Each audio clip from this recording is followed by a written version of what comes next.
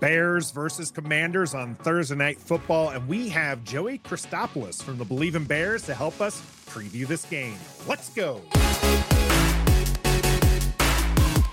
Greetings and salutations. Welcome to Ref the District here for a game preview as the Washington Commanders host the Chicago Bears on Thursday Night Football. I'm Nathan Perry. That's the Stoner. We're here on the Bleav Network to talk to you about this game here. And we're going to have Joey Christopoulos join us in a little bit as far as getting that Bears side of the house, because there's a lot of interesting things, Stoner, that are going on there in Chicago. Maybe the coach is getting fired. What's going on with Justin Fields? Is this the game that he's going to have a breakout rushing game? We'll see all that when we're talking with Joey.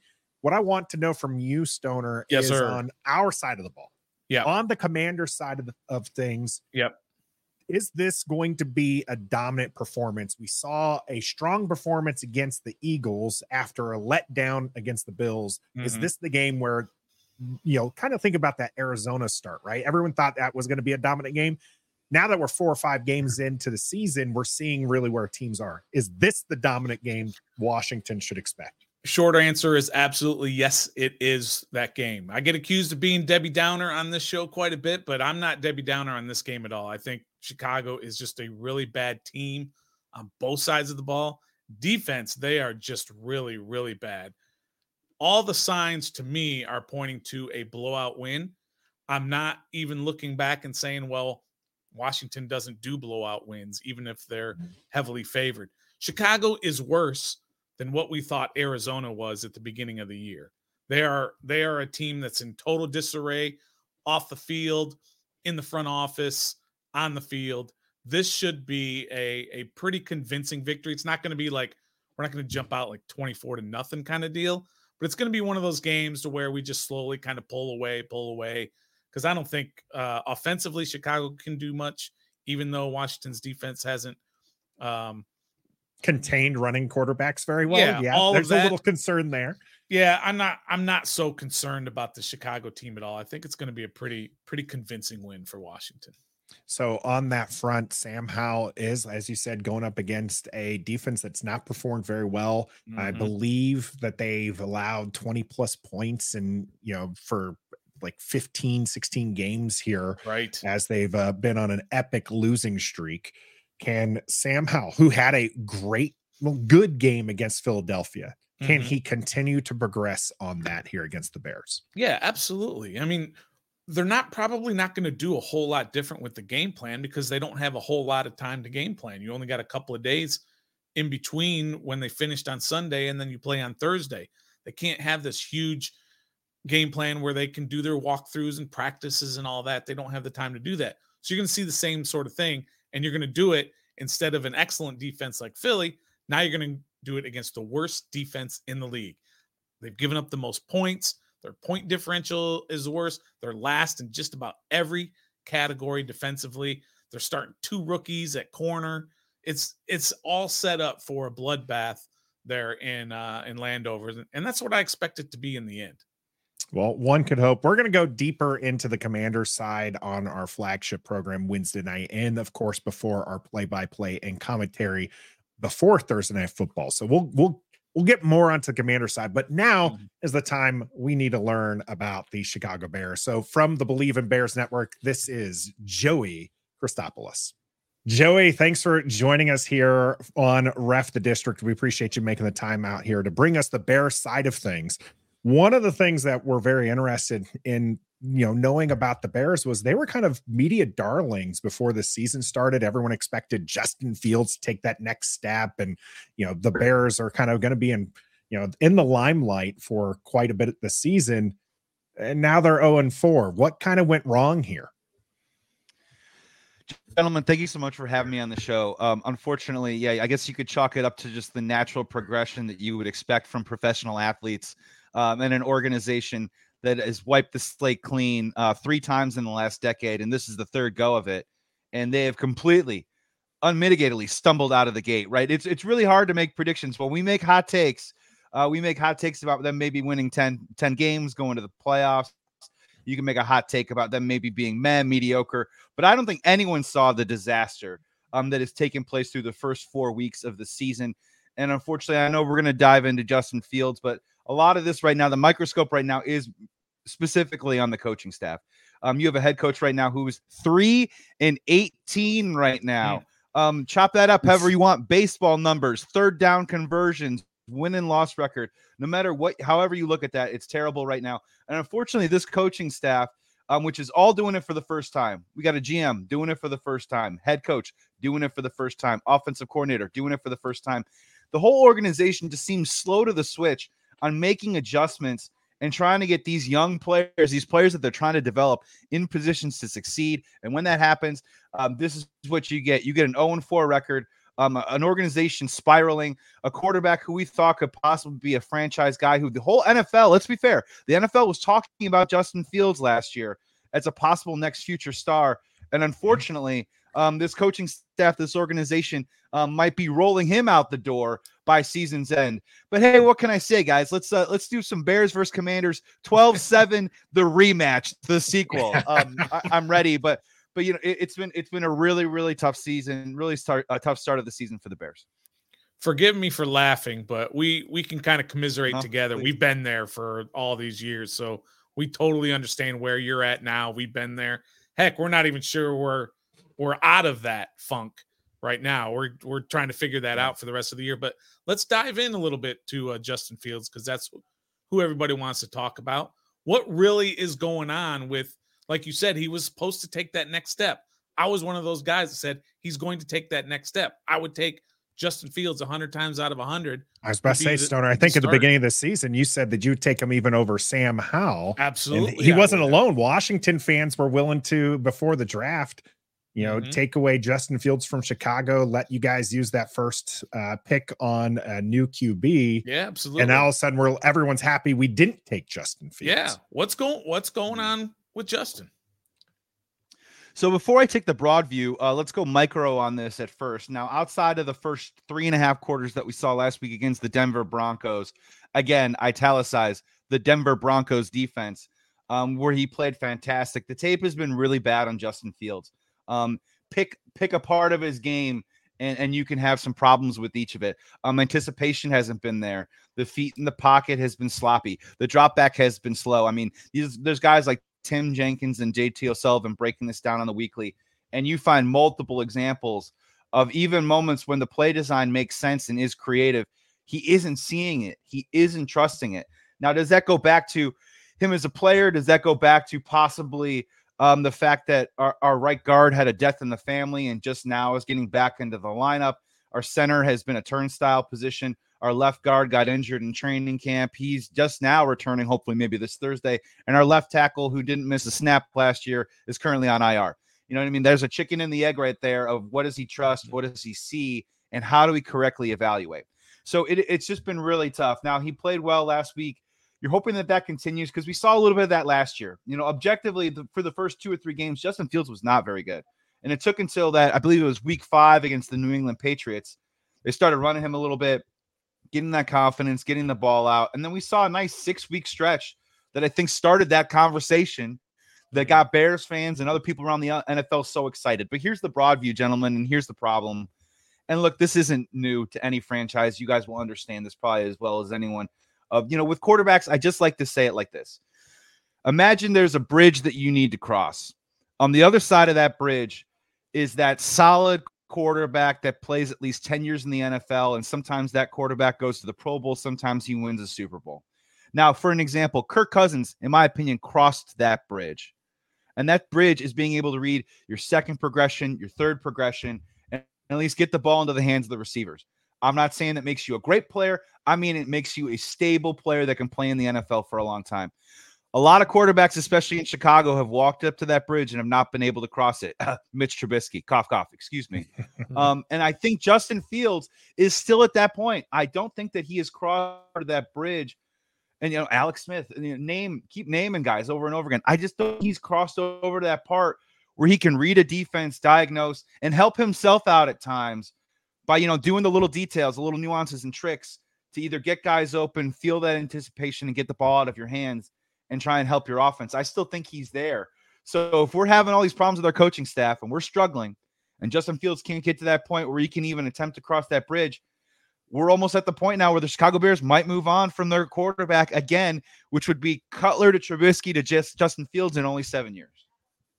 Yeah, I'm very interested in whether or not you think Sam Howell's crossed that bridge, but I got one more Justin Fields question for you. And that's that 6-game stretch. One of those things that really kind of unlocked his potential was his running ability. We haven't seen that so far this season. Yeah. Is that more designed, or is Washington going to be the one game, the first game of the season where he's just going to break out and have 100+ rushing yards? Well, the storyline out of the Denver game obviously was that Sean Payton and the Broncos defense specifically did not want him to get on the edge and run with the football. So they tried to do a lot of pinning him in and keeping a spy on him at all times. So he was able to throw the ball, and then when they dropped back in his zone in the second half, he started to struggle a little bit. Chicago Bears fans, we've been waiting for it, and I'm just so curious to see. I have a couple of theories, right? Obviously, the first one last year, it was so refreshing that honestly Justin Fields can get 6 or 7 yards with his legs whenever he wanted to last year. Mm-hmm. It was really that simple for him. He is a guy that still has that speed and that elusiveness, and he was so deft in the pocket to make that first guy miss that no one's beaten him to the edge.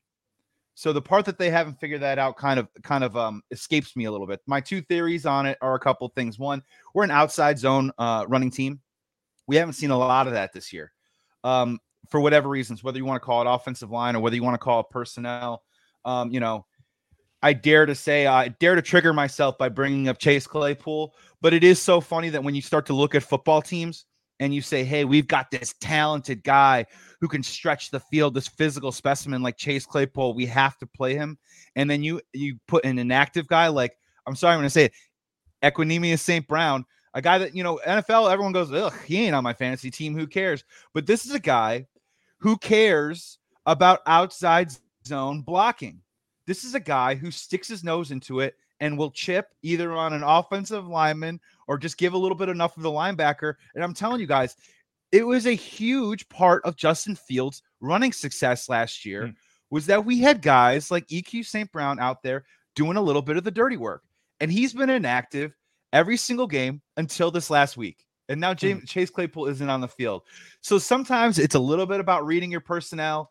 And there's another part about this coaching staff, obviously trying to force feed something. I mean, this happens all the time, I think, in NFL franchises where it's like, and Matt Nagy used to call it, well, we're going to run offense 2.0. All right, well, why don't we just get really good at 1.0?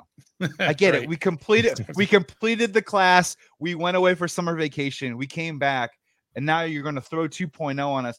Let's just get really good at 1.0. And I think this is where the coaching staff whiffs so badly, is that instead of saying, hey, let's take what we did last year and get exceptional at it, right? Mm-hmm. Let's keep doing it and keep getting better and finding little nuances to continue to improve that. Instead, they said, no, Justin Fields, you're a pocket passer now. You have all these weapons. You're going to sit with these 5-step drops. You're going to scan the field, and we're going to figure it out. Lo and behold, the offensive line isn't very good. Lo and behold, maybe that isn't Justin's strong suit, and they got away from it. And now maybe that you're right. Maybe they do double back now on Thursday Night Football and try and get back to the football that Justin should have been playing all along.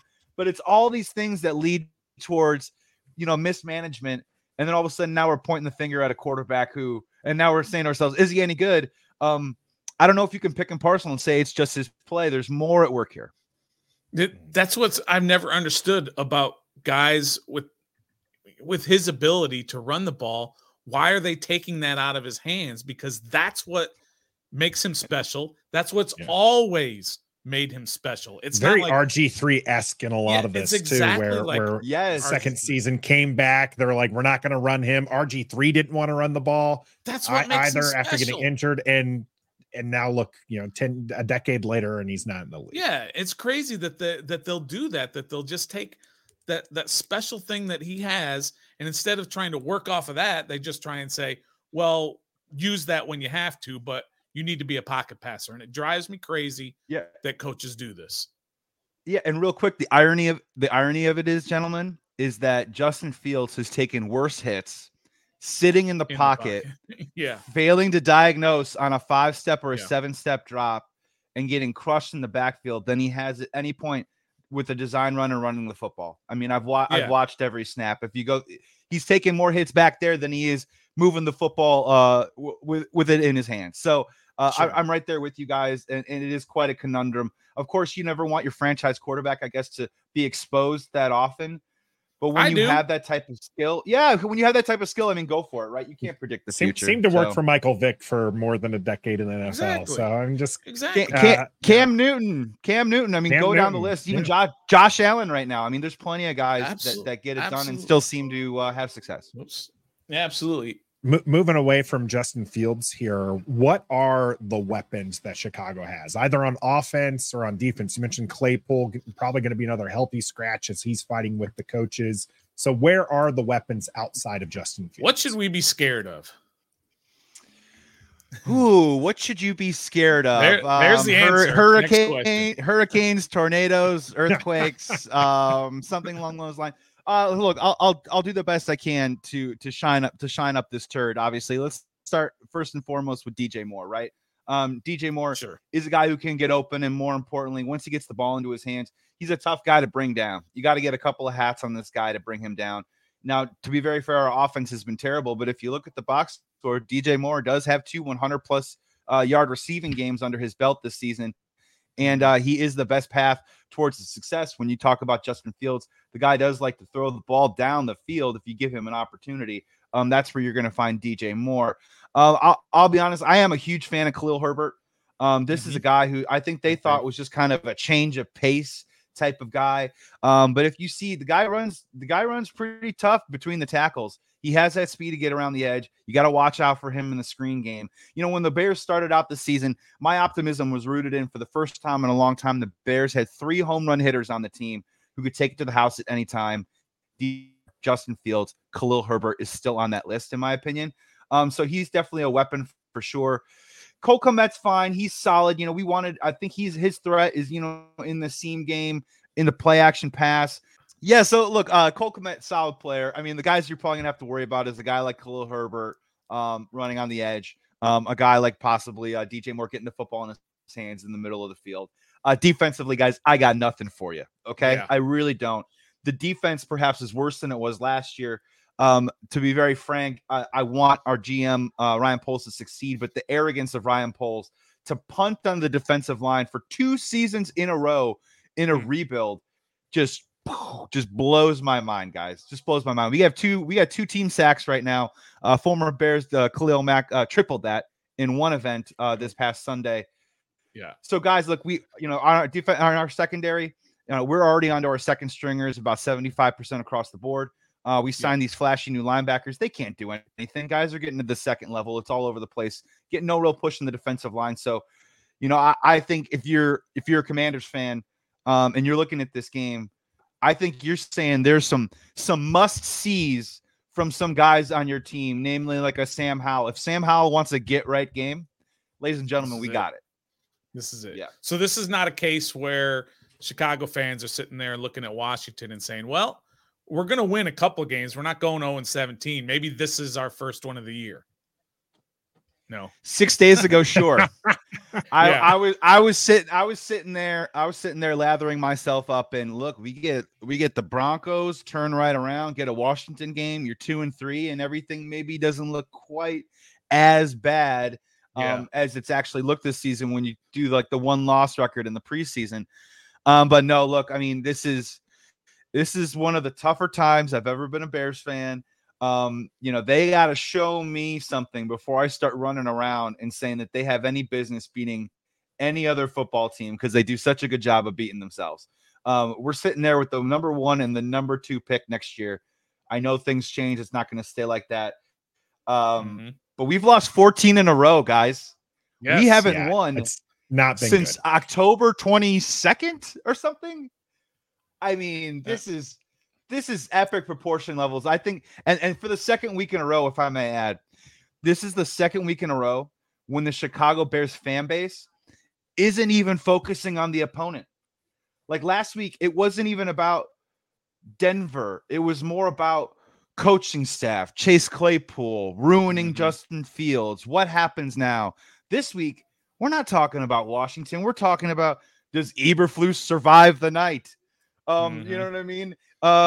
This is the first inkling this week where we've heard rumors not out of Chicago, but around the places of should Justin Fields be on the trade block? Does he make sense in Atlanta? Do you cut bait? Now, these are the things that we're not even talking about the keys to the game out here because I think they're irrelevant because I just don't think we're a competitive team right now. So if they go out and win, I'll be the first one to be surprised. Stoner, I have to say, I'm happy that that's no longer us. That's normally Washington, week 5 of the season. You're like, wait, what is our draft position again? Oh, that's right. We gave up a first, or we gave up a second round. And oh, wait, this person's going to be here. We're going to get a new coach and all this. So it's great to hear that it's no longer just Washington. I'm stirring the echoes, gentlemen. That's right. So on our side of the ball, so Washington is hosting your Chicago Bears. You mentioned not investing into that defensive line. Washington's heavily invested into their defensive line. You just said, you talked about Mac's superb game. What can Washington's defensive line expect to do this Thursday Night Football? Well, it's as I previously mentioned, it is a bit of a mystery box because we, in theory, might have the highest percentage of collection of offensive line pieces that we thought were going to start the season out there. As I mentioned, Tevin Jenkins might be returning from the IR at left guard, which would move Cody Whitehair to center, Nate Davis at right guard, and Darnell Wright, our rookie, at right tackle. That was the plan going into training camp. Now, obviously, Braxton Jones is on IR. We got to deal with that. So the positive side is that, wow, we're getting closer back to full strength. The negative side is, holy cow, we have a left guard who hasn't played a single snap this year and a guy who's moving from left guard over to center, Cody Whitehair, who, I'll be honest with you guys, isn't the best snapsman in the world. I don't even know if that's a real thing, but he ain't the best snapsman. So honestly, I see problems. And you guys have a talented, stout defensive front.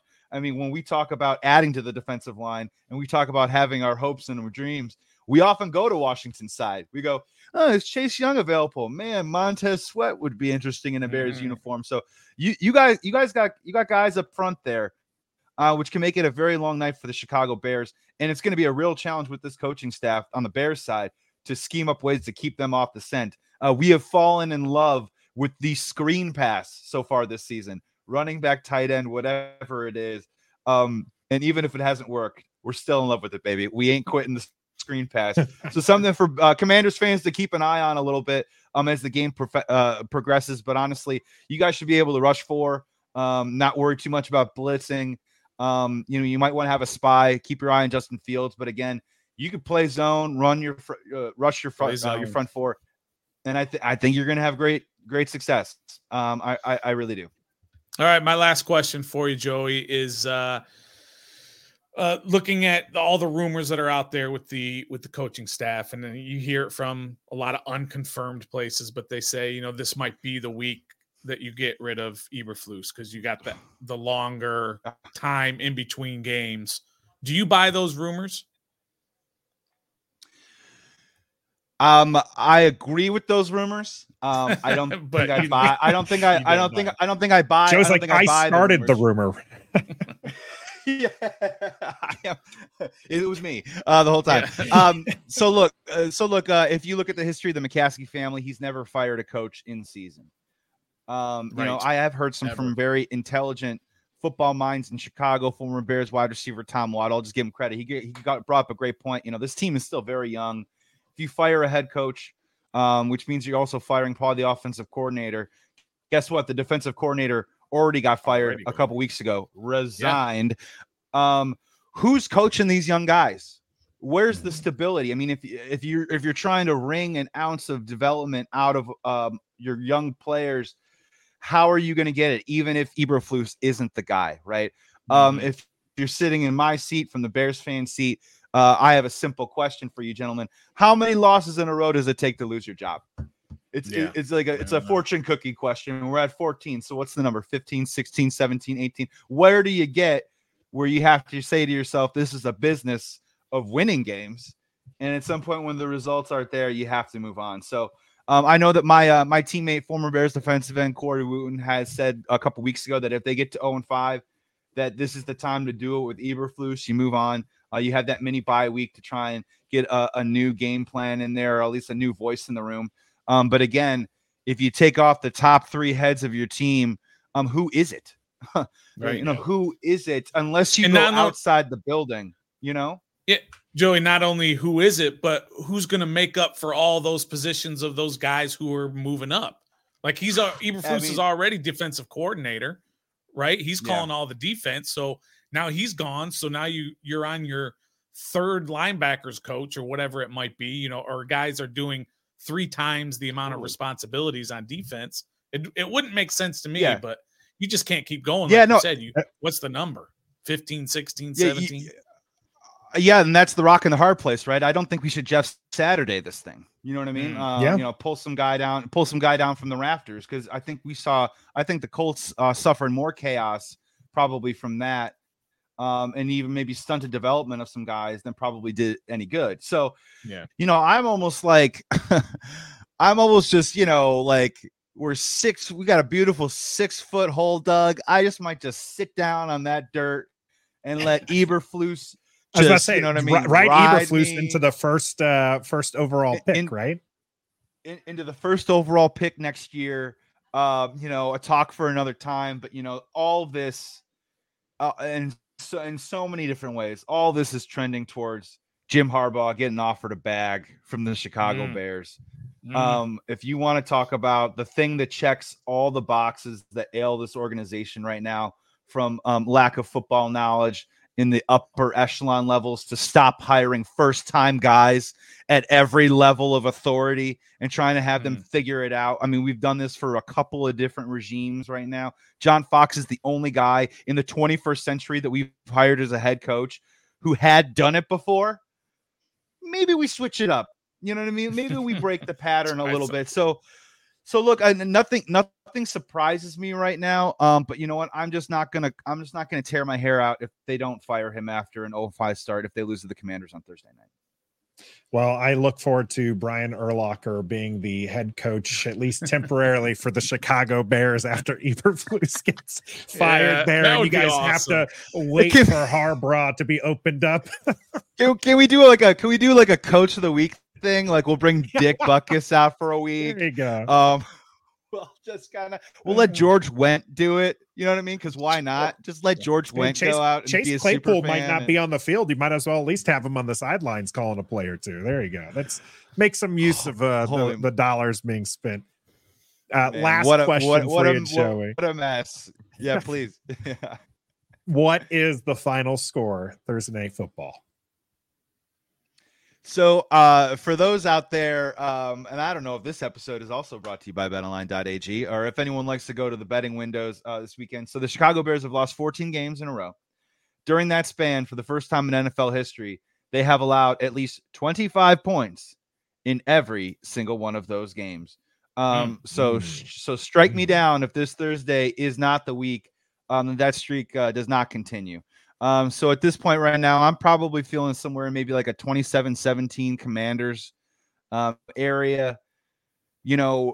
I want our offense to do well, but again, with that defensive front, I do have my concerns, and obviously I would hope that the Chicago Bears would be building off of, honestly, one of Justin Fields' best offensive performances, at least with his arm, that we've seen in his NFL career. I mean, we're talking 335 passing yards.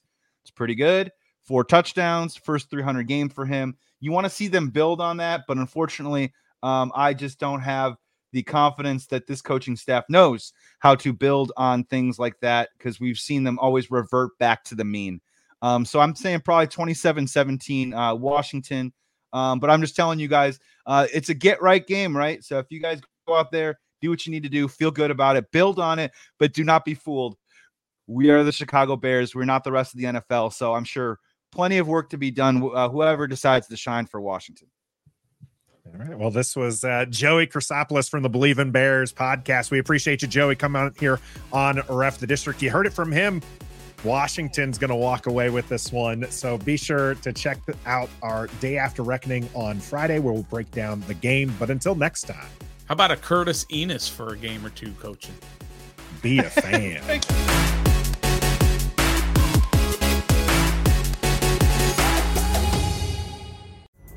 Pulling up to Mickey D's just for drinks? Oh yeah, that's me. Nothing extra, just perfection and a straw. Coming in hot for the coldest cups on the block. Because there are drinks. Then there are drinks from McDonald's. Mix things up with any size lemonade or sweet tea for $1.49. Perfect with our classic fries. Price and participation may vary. Cannot be combined with any other offer. Ba-da-ba-ba-ba. You know when you're listening to a true crime story that has an unbelievable plot twist that makes you stop in your tracks? That's what our podcast, People Are the Worst, brings you with each episode. I'm Rachel. And I'm Rebecca. We're identical twins who love true crime cases that make you say, didn't see that coming, and we hate the people responsible for them. Listen to People Are the Worst now on Apple, Spotify, or wherever you get your podcasts.